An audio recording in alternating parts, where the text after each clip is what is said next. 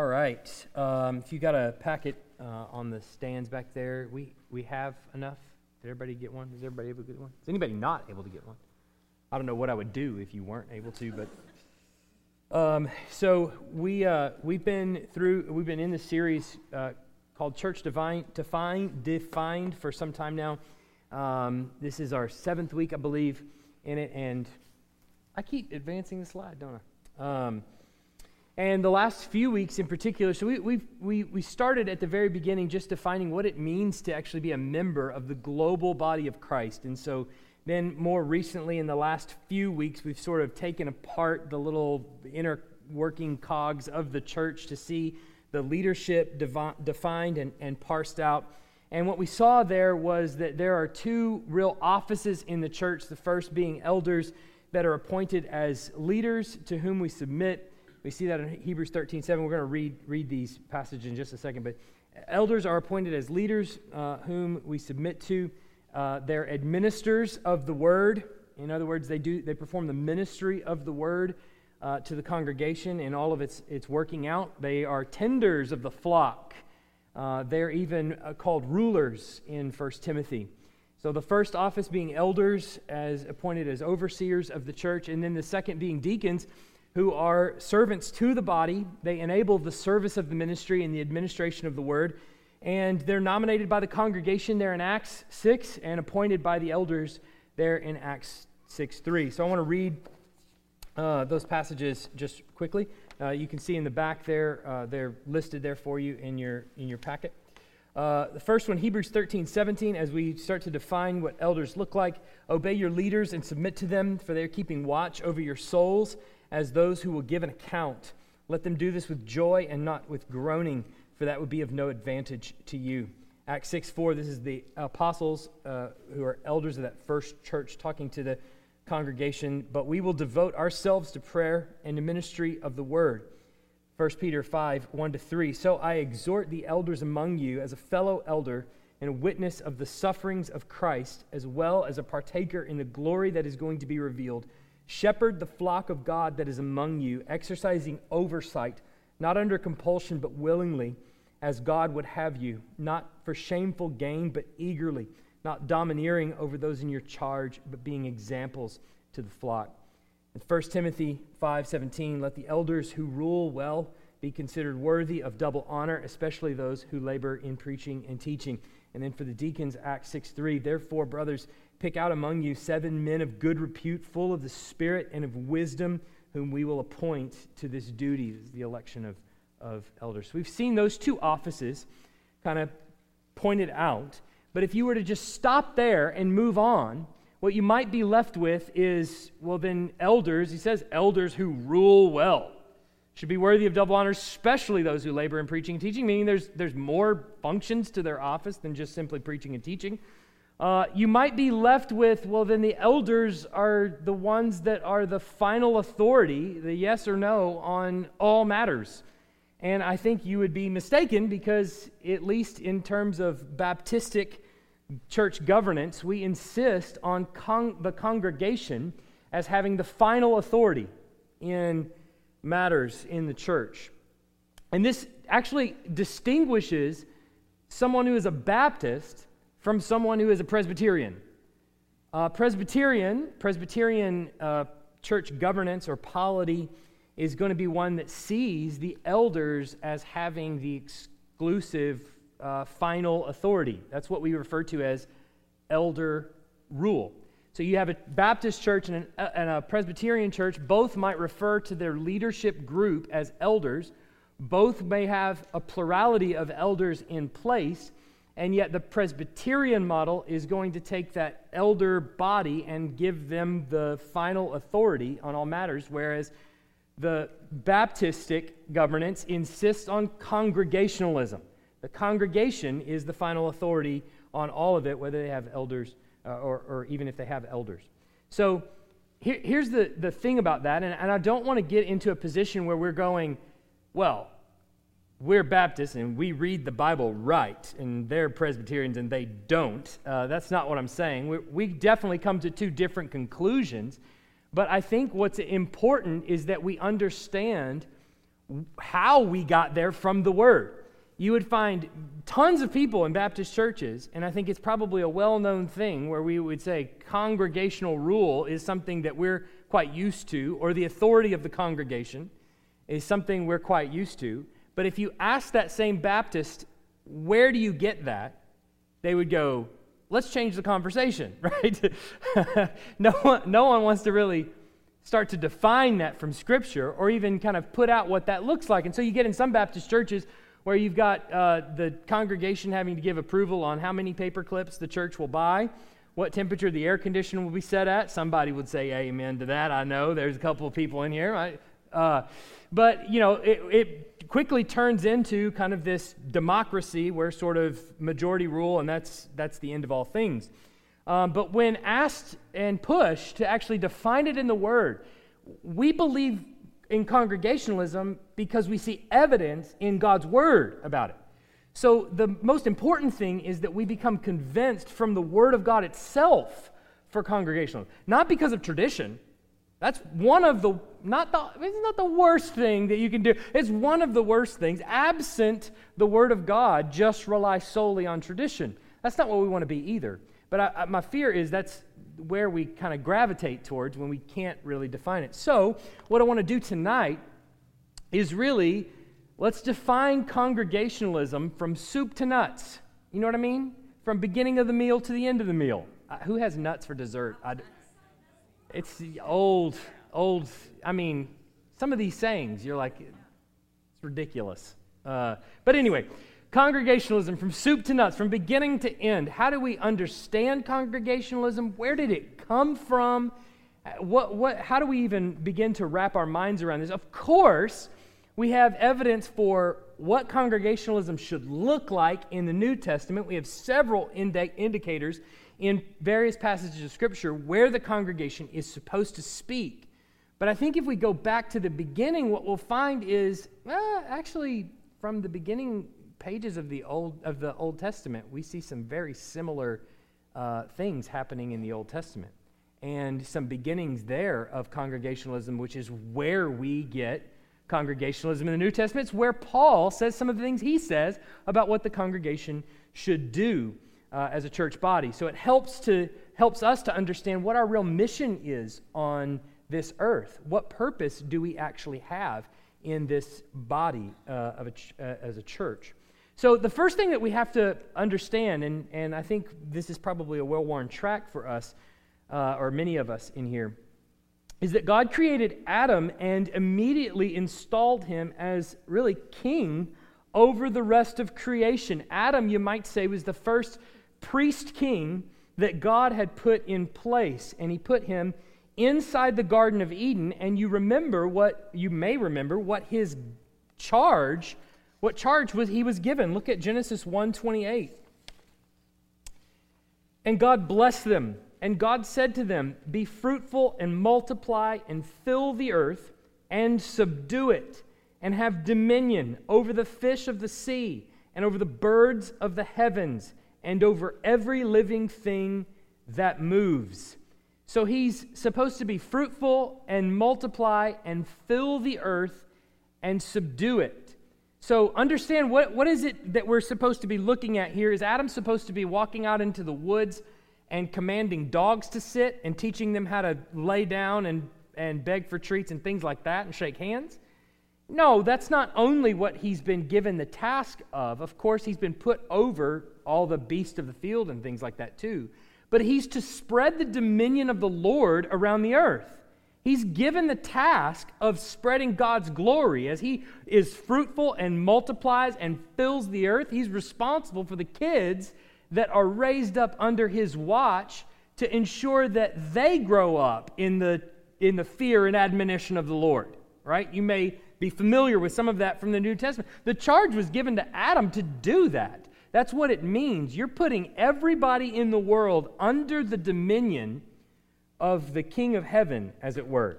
And so we see this even in Genesis 2:15.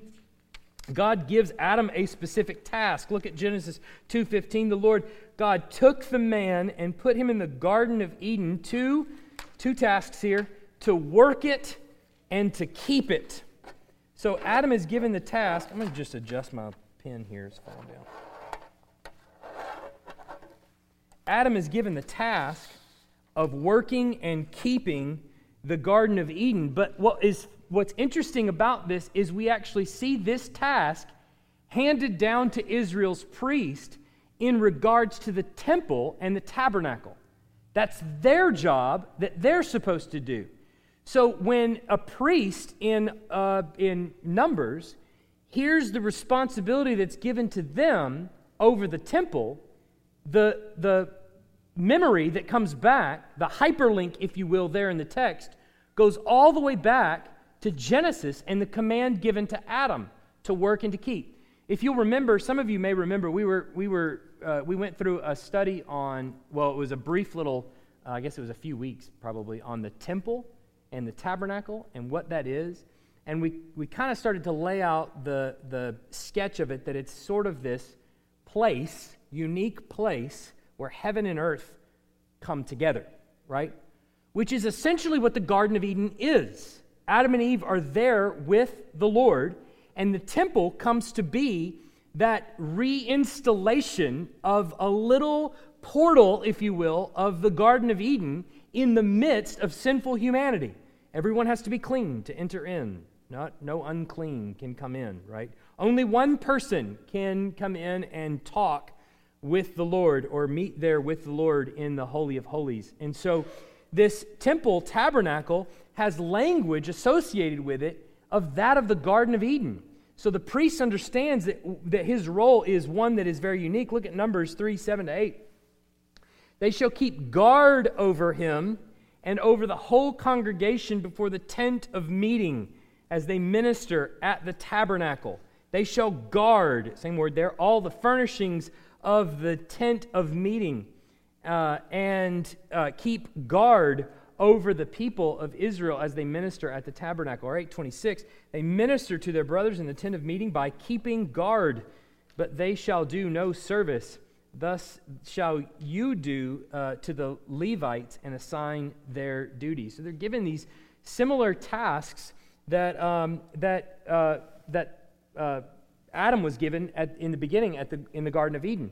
But what you'll notice is that as God calls the children of Israel out of Egypt and he brings them around Mount Sinai, he actually charges them with a task of some priestly, you might say, responsibilities, even going as far as to call them a kingdom of priests in Exodus 19. And so what happens then is they form this little community of God's people in the midst of a fallen world who have access to this little porthole, if you will, of the Garden of Eden called the temple or the tabernacle. They are actually charged with keeping secure this community. They're making sure that they are also keeping watch over it. That's why when Moses departs, he leaves, he gives to them a second law. Basically, it's the book of Deuteronomy, which is just a rehearsal of all the things that he's told them up to now, knowing that he's going to die, he's going to part, and he's going to send them into the promised land. He's given them kind of one last sort of parting shot and review. And we get into Deuteronomy, and several times it's reiterated to us. Look at 13:5. But that prophet, he's talking about a false prophet, that prophet or that dreamer of dreams, you shall be put to death, because he has taught rebellion against the Lord your God, who brought you out of the land of Egypt and redeemed you out of the house of slavery, to make you leave the way in which the Lord your God commanded you to walk. So you shall purge the evil from your midst. Look at Deuteronomy 17:7. The hand of the witnesses shall be first against him to put him to death, and afterward the hand of all the people. So you shall purge the evil from your midst. Look at 17:12, just a few verses later. The man who acts presumptuously by not obeying the priest who stands to minister there before the Lord your God, or the judge, that man shall die. So you shall purge the evil from Israel. A couple of passages I put in there by mistake. Look at 19:19. So skip the next one and go to 19:19. Then you shall do to him as he had meant to do to his brother. So you shall purge the evil from your midst. Another one that I messed up on. Go to the next page. Look there, Deuteronomy 21:21. Then all the men of the city shall stone him to death with stones. So you shall purge the evil from your midst, and all Israel shall hear and fear. 20 and then 22:21. Well, you get the picture, but basically he continues to go on. So you shall purge the evil from Israel. 22:24. So you shall purge the evil from your midst. You see the commonality in all these passages. Moses is charging the congregation of Israel to be in charge of the disciplinary action of purging the evil person from among them. In this case, executing the death penalty on someone who breaks God's law. And so you have here the unique relationship of the priest being responsible for not only meeting with God, but also teaching the congregation of Israel. The congregation of Israel responding to the teaching and actually executing what's being taught. They're responsible for the law. When, obviously this is kind of a well-worn track for some of us, but in the Old Testament we've seen up through the book of 2 Kings how frequently, time after time, Israel fails to do just that. They fail to do these things. Who is held responsible? Only the priests? Of course the priests failed to teach, and in fact they taught false worship, but who is also charged with responsibility for idolatry? Well, the people are. When we last left them at the end of 2 Kings, they were hauled off to Babylon for their idolatry. So, point is, we've got this up here set up front in Deuteronomy. As Moses leaves, he gives to the congregation, purge the evil person from among you. But of course, in Adam's failure to do all of this, originally in the Garden of Eden, God selected Abraham and created a people out of nothing. And it's these people that he called to be fruitful and multiply. And what's interesting is the change that takes place there in Genesis 17:6 from the initial command that he gave to Adam. Remember, he tells Adam, be fruitful and multiply and fill the earth. But look at what he tells Abraham this side of the fall. I will make you exceedingly fruitful, and I will make you into nations. Kings shall come from you. What's the difference there? What's the change? Well, with Adam, be fruitful and multiply. With Abraham, I will make you fruitful. It seems that God is coming along with Abraham, selecting a people for himself whom he is going to multiply. He is going to do the heavy lifting, the things that they were charged to do but couldn't do. But then he calls them together around Sinai in Exodus 19:5-6. And I want you to see what together they were to demonstrate here. Look at Exodus 19:5-6. Now therefore, if you will indeed obey my voice and keep my covenant, you shall be my treasured possession among all peoples, for all the earth is mine. And you shall be to me a kingdom of priests and a holy nation. These are the words that you shall speak to the people of Israel. So he's telling this to Moses to convey to all the nation of Israel. Look, if you will obey my words, you will be to me a kingdom of priests. You, Israel, are going to be a special nation that is appointed for this task of doing what? What task are they given? Well, the fact that they are a kingdom of priests tells you everything that you need to know. What was the priest? Well, they had special access to the Lord. They had access to this porthole of the Garden of Eden where they could convene with God.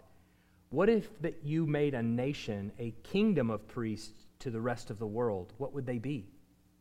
They would be the people who usher others into the presence of the Lord, right? That's what charge they're given. That's exactly the same charge that Adam's given pre-fall. They're given now post-fall. Are they going to be able to do it, is the question. Are they going to be able to accomplish this task? And of course, you know and I know, and we've seen over the last few years, that the story of Israel, its priests, its kings, all of these demonstrate the effects of the fall for over a millennium. We saw for more than 1,500 years how Israel tried and failed. Next king comes in, and he's given all this pomp and circumstance, and he even is depicted, these kings are depicted often as being Adam-like. Right? David comes in, and there's so much promise here to David. He is going to be the new Adam who's going to do this. But then his son, who builds the temple, Solomon, comes in. And he actually puts in ornate images and things throughout the temple that look just like the Garden of Eden. Here he is, David's son, who has all the trappings of the Messiah-type figure, and he fails miserably. King after king after king comes in and just fails miserably. None of them can quite do it because there's a bigger problem at work that's being illustrated through the Old Testament. That we can't fix our own guilt, and we have an obedience problem. So we have a guilt from the womb. We are guilty of having the knowledge of good and evil that we cannot part from. It is a sin nature built into us. And we have an obedience problem because of it. God can give us a command, and the Old Testament illustrates to us, you can keep giving the command, and we will keep finding new ways to disobey it. As Paul illustrates even in Romans 7, that's what the law does. Don't covet. Well, now I want to covet. Don't be envious. Well, now I just want to be envious. So there's something that has to take place. God sends his prophets along in the Old Testament to lay out for us the new covenant, what that's going to look like. So now that the problem has been properly illustrated for us, we have a guilt problem, we have an obedience problem. The Garden of Eden, forget it, we can't get back to it. The people that are appointed as our leaders who are given that task, they can't seem to do anything about it either. God promises through his prophets a new covenant as everyone is beginning to wrestle and come to grips with the effects of the fall. We see this illustrated in Jeremiah 31. We see it in Ezekiel 36. The significance of those passages is that the people are, in Ezekiel, in exile, in Jeremiah, headed into exile, and they're being told, all right, you're going to be punished cataclysmically. However, here's what's coming down the pike. So God sends these prophets along. Look at Jeremiah 31 to 34. Behold, the days are coming, declares the Lord, when I will make a new covenant with the house of Israel and the house of Judah. Not like the covenant that I made with their fathers on the day when I took them by the hand to bring them out of the land of Egypt. Remember what we just read in Exodus? My covenant that they broke, though I was their husband, declares the Lord. For this is the covenant that I will make with the house of Israel after those days, declares the Lord. I will put my law within them, and I will write it on their hearts. And I will be their God, and they shall be my people. And no longer shall each one teach his neighbor and each his brother, saying, Know the Lord. Remember the kingdom of priests? Deal. For they shall all know me, from the least of them to the greatest, declares the Lord. For I will forgive their iniquity, and I will remember their sins no more. So there's the two problems that we just looked at, the guilt and the obedience problem. He's solving both of them. I will remember their sins no more. That's part of the new covenant. I will remember their sins no more. It's thrown out. There goes the guilt problem. And I will put my law within their heart. That solves the obedience problem. No more will they need that priestly kind of access for the priest to not only access the Lord, but then turn around and disseminate that knowledge to the rest of them and say to his neighbor, Know the Lord. But because I write the law on their heart, they will all know the Lord. They won't have to exhort one another in that way. They'll all know the Lord. They'll be on the basis of encouragement, right? Because they will know the Lord when I put my law within them. Look at Ezekiel 36, 24 to 27. I will take you from the nations and gather you from all the countries and bring you into your own land. I will sprinkle clean water on you, and you shall be clean from all your uncleanness. And from all your idols I will cleanse you. And I will give you a new heart and a new spirit I will put within you. And I will remove the heart of stone from your flesh and give you a heart of flesh. And I will put my spirit within you and cause you to walk in my statutes and be careful to obey my rules. So you see what Jesus is doing here, or what God is doing here, is giving the new covenant, the promise of the new covenant, and it is going to be his solution to the problem that we've seen play out over and over and over again throughout the Old Testament. And so what then does that lead Ezekiel to promise or to kind of liken this thing to? But the Garden of Eden, look at 36-35. And they will say, this land that was desolate has become like the Garden of Eden, and the waste and desolate and ruined cities are now fortified and inhabited. So what is the transition? What is the change that's taken place when God puts his law within them, when he writes it on their heart, when he puts his spirit within them, but that there is a Garden of Eden being born here in his people. They're being restored because, like Adam before, they were charged with the command of spreading his glory around the earth and subduing it, and now they're enabled to actually do it, where the children of Israel failed time and time again. I think this is probably where we get one of our most difficult things that we wrestle with in the church, whether we know that or not, is the connection between the Old Testament and the New Testament. There's tons of people that will debate long and hard about the connection between the Old Testament and the New Testament. And I think I would commend to you a book by Stephen Wellum, and I can't remember Gentry's first name. Peter Gentry. There's the bridged one, Christ in the Covenant. Is it Connecting the Covenants? Kingdom Through Covenant. Kingdom Through Covenant is the abridged version. I would commend that to you to just read through. Look, plan a few pages a day, all right? Maybe a few paragraphs a day, all right? It's not something that you just sit down and devour like Reader's Digest necessarily, unless you're so inclined. But do we do Reader's Digest anymore? Does anybody do that? I haven't seen a Reader's Digest in a long time. Anyway, outdated analogy. You get the idea. Don't just, it's not something you might want to sit down and just read through all at one sitting, but it's something I would commend to you that would help you to kind of connect.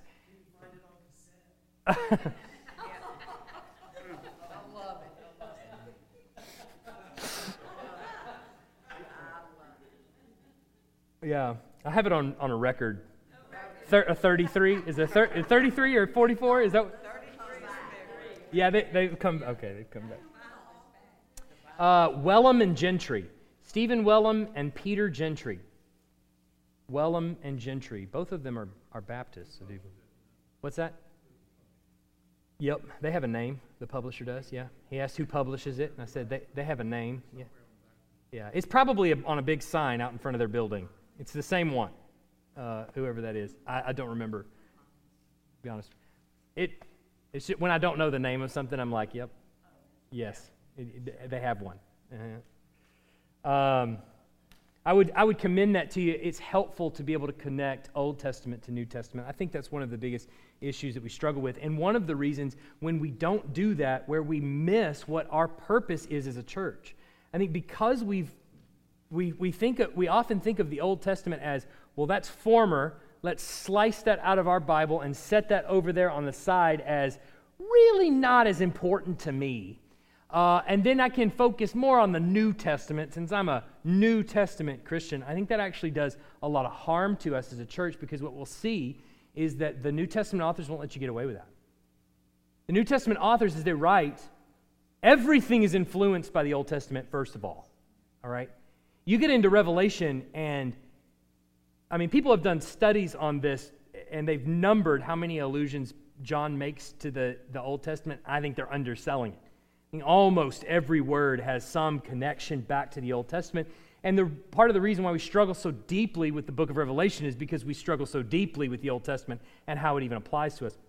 And so you might think that has no bearing on you, but I guarantee you, as you see the connection between old and new, and the transition between the two, between Old Covenant and New Covenant, Old Testament and New Testament, I think you'll begin to realize just how vital the whole Bible is to your growth and development. But the point is, under the new covenant, Christians are actually appointed to the work and the watching over of the temple, believe it or not. The problem or the difference is the temple language has changed slightly, but they're given the same task. Look at 1 Corinthians 3:16. Do you not know that you are God's temple and that God's Spirit dwells in you? Look at 1 Corinthians 6:19. Or do you not know that your body is a temple of the Holy Spirit within you, whom you have from God? You are not your own. But then look at 1 Peter 2:4-8. As you come to him, a living stone rejected by men, but in the sight of God chosen and precious, you yourselves, like living stones, are being built up as a spiritual house to be a, what is this? Holy priesthood. You recognize that language. To offer spiritual sacrifices acceptable to God through Jesus Christ. For it stands in Scripture, behold, I am laying in Zion a stone, a cornerstone chosen and precious, and whoever believes in him will not be put to shame. So the honor is for you who believe. But for those who do not believe, the stone that the builders rejected has become the cornerstone, and a stone of stumbling and a rock of offense. They stumble because they disobey the word as they were destined to do. 1 Peter 2:4-8. So there's a charge that is given to New Testament Christians to be the ones that watch over the temple. Paul is giving them that commission, but the temple here is themselves. You are a temple of the Holy Spirit. So the garden, as it were, of God, the temple language in the Old Testament, has now transitioned to the individual believer. Every single member of the body of Christ has the Spirit dwelling within him, become a temple of God, as it were. And so what would that would connect us not only to the Old Testament and to Israel's temple and tabernacle, but also back to Adam and the Garden of Eden. And what you'll find is that we actually have God's presence there among us, similar to Adam in the Garden of Eden. Look at Matthew 18:20. For where 2 or 3 are gathered in my name, there I am among them. And you may remember from the context of that passage, he's talking to the disciples about the establishment of the church. As the church body is gathered, there I am among them, right? That God's presence dwells specially with the church there in their midst. Now, so when our mission now, if we're connected back to the temple imagery that Paul has already connected us to and Peter has connected us to, that connects us then back to Adam in the Garden of Eden. What mission are we given? What mission are we tasked with? Be fruitful, multiply, fill the earth, and subdue it. What meaning does that actually take on then for the New Testament Christian? Well, he's to work and watch over, obviously, the temple. Spiritually, keep a safeguard on his body, not participate in one of those, in the context of one of those passages, in fornication with cult prostitutes, and so on and so forth. But we also do this in part by making disciples. How is Adam supposed to exercise the dominion of the Lord on the earth? What is he supposed to do? Is he just supposed to make dogs sit and beg for treats? No, we've already established. He's supposed to go out and submit the heart of his children to the Lord. That's how he exercises the glory of the Lord on the earth and the dominion of the Lord on the earth. So then what is the church's task? If we're connected to that long string that goes all the way back to Genesis, what's the church's task? By making disciples, what's happening in that process? We're watching people submit their lives to the Lord, and we're spreading the glory of God over the earth by making these disciples, teaching them to obey all that he has commanded us. But not just that, we also do this by keeping the holy separate from the unholy. Look at 2 Corinthians 6, 14-17. Do not be unequally yoked with unbelievers, for what partnership has righteousness with lawlessness? Or what fellowship has light with darkness? What accord has Christ with Belial? Or what portion does a believer share with an unbeliever? What agreement has the temple of God with idols? For we are the temple of the living God. As God said, I will make my dwelling among them and walk among them. That's Eden language. And I will be their God and they will be my people. That's Exodus language. Therefore, go out from their midst and be separate from them, says the Lord, and touch no unclean thing. Then I will welcome you. And so we keep the separate, the holy from the unholy. And how do we do this? Well, in part, we do some of this through evangelism. So in evangelism, not just the making of disciples, mind you, the making of disciples I would put more broadly in the category of being a participant in a church, hearing the Word of God preached, being edified and corrected by the brothers around you and sisters around you, and going out and learning to obey all that He has commanded us. But then there's evangelism as well. Paul says in 2 Corinthians 5:18 and verse 20, look at this, all this is from God, who through Christ reconciled us to Himself and gave us, what did He give us? The ministry of reconciliation. That's what we're preaching to people. When we go door to door and share the gospel, that's the question we're going to be asking them. Do you know how to be reconciled to God through Jesus Christ? Do you know that you can be? That's our ministry. It's a ministry of reconciliation. It kind of carries on that same mantra from Exodus 19 when He gathered them around the Mount Zion and said, I'm going to make you a kingdom of priests to the nations. And yet here in the church, they're enabled to do it. How? By virtue of the new covenant only through Christ. It's only because of Christ's death that we have removal of the guilt of sin and the condemnation that sin would bring, and have the Holy Spirit dwelling within us, enabling us to actually obey the Lord, so that Paul would say, without faith, it is impossible to please God. Right? So, He's given us this ministry of reconciliation through evangelism. Look at 5:20. Therefore, we are ambassadors for Christ, God making His appeal through us. We implore you on behalf of Christ, be reconciled to God. So then, if we put all those pieces together, what are we seeing has really always been true of God's people that they've always been charged with? Discipline, membership, doctrine. We've seen purge the evil person from among you, right? From as far back as the Old Testament. God has commanded them, you must take hold of this. You must purge the evil person from among you. But then membership too, in being a kingdom of priests, welcoming, showing others how to come to the Lord. Their ministry of reconciliation that they've been given. But also the doctrine. Who's responsible for the pursuit of idols? Is it the priests? Well, of course the priests are responsible for it. But what about the rest of the body? Are they responsible for it too? Absolutely they are. And they're held accountable for their idolatry. Okay, so in that case, how do we understand what our function is as a church? Do we have these kinds of things in the New Testament? Absolutely. We're responsible for church discipline. What do we see in Matthew 18:15? Now, we've talked at length about this over the last few weeks, but look at Matthew 18:15. If your brother sins against you, go and tell him his fault between you and him alone. If he listens to you, you have gained your brother.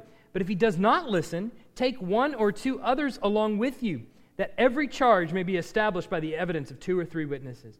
If he refuses to listen to them, tell it to who? The church.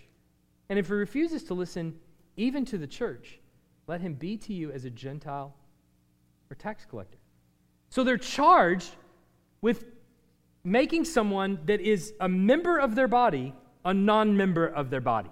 That's essentially what they're charged with doing. Okay? This is what you have to do. If he refuses to listen to the church, he is a Gentile tax collector. And what that means is that the church body is now clarifying what it actually means to be a follower of Christ. And where we see no evidence in your life that you are a follower of Christ, we can't confer on you the title member because you're showing no fruit that you're actually a Christian, right? And the church has a responsibility to clarify those boundaries. Look at 1 Corinthians 5:4. He says, when you are assembled in the name of the Lord Jesus, and my spirit is present with the power of our Lord Jesus. I cut off the second verse. You're to hand this man over to Satan for the destruction of the flesh, that in the day of the Lord he might be saved. So Paul is telling them exactly this. Execute church discipline on this individual who has done this grievous error. But I want you to see how Paul then connects it back to the Old Testament. Watch this. Look at 1 Corinthians 5:9-13. Same passage, just a few verses down. I wrote to you in my letter not to associate with sexually immoral people, not at all meaning the sexually immoral of this world, or the greedy, swindlers, idolaters, since then you would need to go out of the world. But now I am writing to you not to associate with anyone who bears the name of brother, if he's guilty of sexual immorality or greed, or is an idolater, or reviler, or drunkard, or swindler, not even to eat with such a one. For what have I to do with judging outsiders? Is it not those inside the church whom you are to judge? God judges those outside. Purge the evil person from among you. You see what Paul's just done?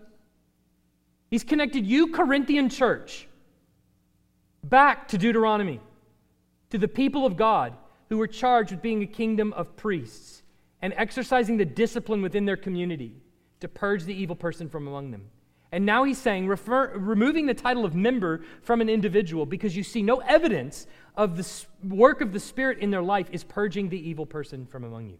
Our task is to preach and share the gospel so that people are reconciled to God, and when they are, the Spirit takes up residence inside them and empowers them to obey. And so where we see no evidence of the Spirit's work in their life, what's also evident with that is they're not members of the body of Christ in any real way, at least any way that we can see. So then we're charged with discipline. We're commanded with discipline, as God's people always have been.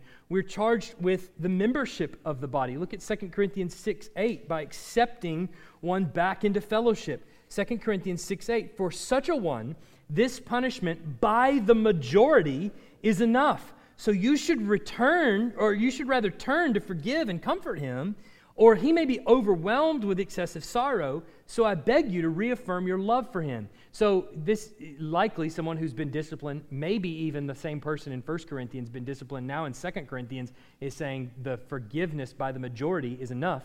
So here the church is doing the opposite. They're welcoming somebody back in by majority, accepting them back into membership because, why? They're keeping safeguard, they're guarding and keeping watch over the garden of God, the place where God's Spirit dwells, which is inside the members of the church. They're keeping watch over it. But last, doctrine. It's also important to guard the gospel. We're charged with this as well in Galatians 1:8, 2 Timothy 4:3-4. Look at this. For such a one, I read the wrong one. Galatians 1:8. But even if we or an angel from heaven should preach to you a gospel contrary to the one we preach to you, let him be accursed. You see what Paul's saying? The church has the power to tell him, an elder, off of which cliff to fly, right? If he preaches to them a gospel other than the one he preached to them. The congregation is responsible for guarding that word. For the time is coming, in 2 Timothy 4:3-4, for the time is coming when people will not endure sound teaching, but having itching ears, they will accumulate for themselves teachers to suit their own possessions and will turn away from listening to the truth and wander off into myths. They're condemned for this. The church is responsible not only for the discipline, not only for the membership, but they're also responsible, as the people of God were in the Old Testament, for listening to false doctrine and turning their hearts from it. The difference between Old and New Covenant now is that you are empowered by the Spirit within you to actually obey it. So what that means then for us as a church is, what is congregationalism? Where does it come from? Well, it comes from an understanding that God's people have been commissioned to do these things, to keep watch over the community and to ensure that it maintains doctrinal faithfulness to the Lord. The congregation of God has always been responsible for those things. Kings, priests, prophets, people. All of them have been throughout all time. The difference is now, having the Holy Spirit in you, you're empowered to obey. So the charge then to the congregation as a member of the body of Christ, church health and unity, which we've been talking about since the beginning, is up to you, members. The reason why you vote on a member or a non-member, the reason why you vote to discipline someone is because you are responsible for analyzing their life and keeping watch. Why? Because God's name is at stake. When the false prophet comes in and is the dreamer of dreams, the reason they're to kill him is because he's associating God's name with something that's false. The reason that they're to discipline the person in 1 Corinthians and purge the evil person from among them is because they're associating God's name as member of the church. He bears the name of brother. You're associating Jesus' name with sexual immorality. Purge the evil person from among you. Our role as member is tremendously important. I'm putting me in that too. So it doesn't negate the elder's responsibility of teaching and leading and shepherding according to sound doctrine. Doesn't negate the deacon's role in leadership of service to the body and enabling the ministry of God to go on in the community and in the church body. But it means that the congregation as a whole, elders, deacons, and members of the church, have a tremendous responsibility of ensuring that the people that are here, that are conferred with the title member, show fruit and evidence of the Spirit working in their life.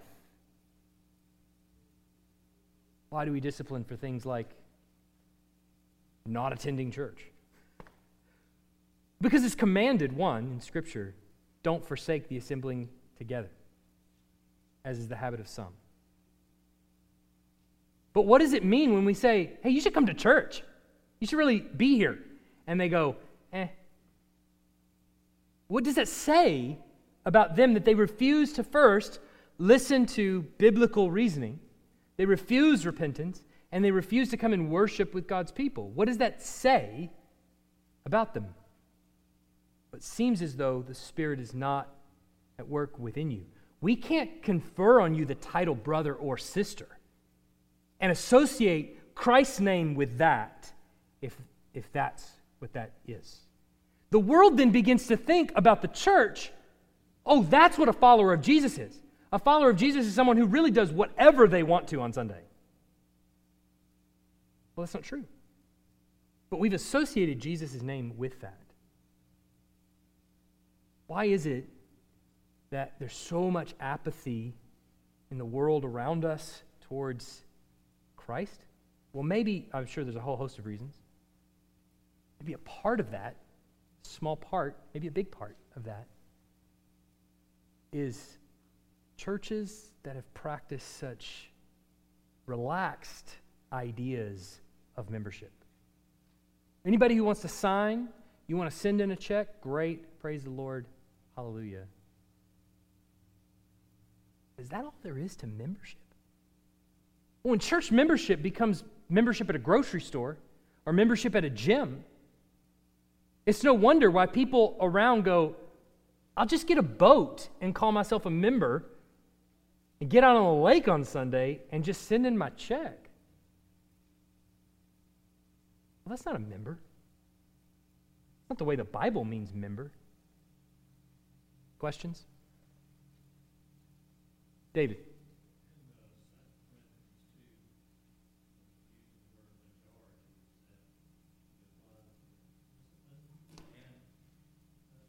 Discipline and restoration. Yeah, I think so, yeah. And that's Paul's. It seems as though there's it's not a foregone conclusion that the guy in 1 Corinthians is the guy in 2 Corinthians. All right? But if they are, Paul speaks very swiftly to this guy. And it's possible that the church at Corinth, we know there's a letter in between 1 and 2 Corinthians from them to him.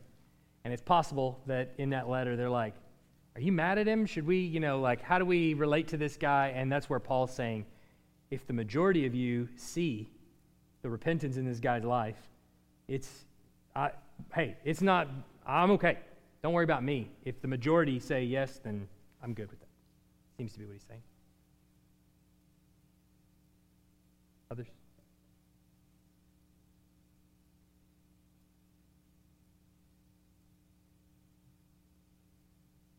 Wow, okay. All right. Timothy. I had a feeling, Timothy. I was like, where's my Timothy question?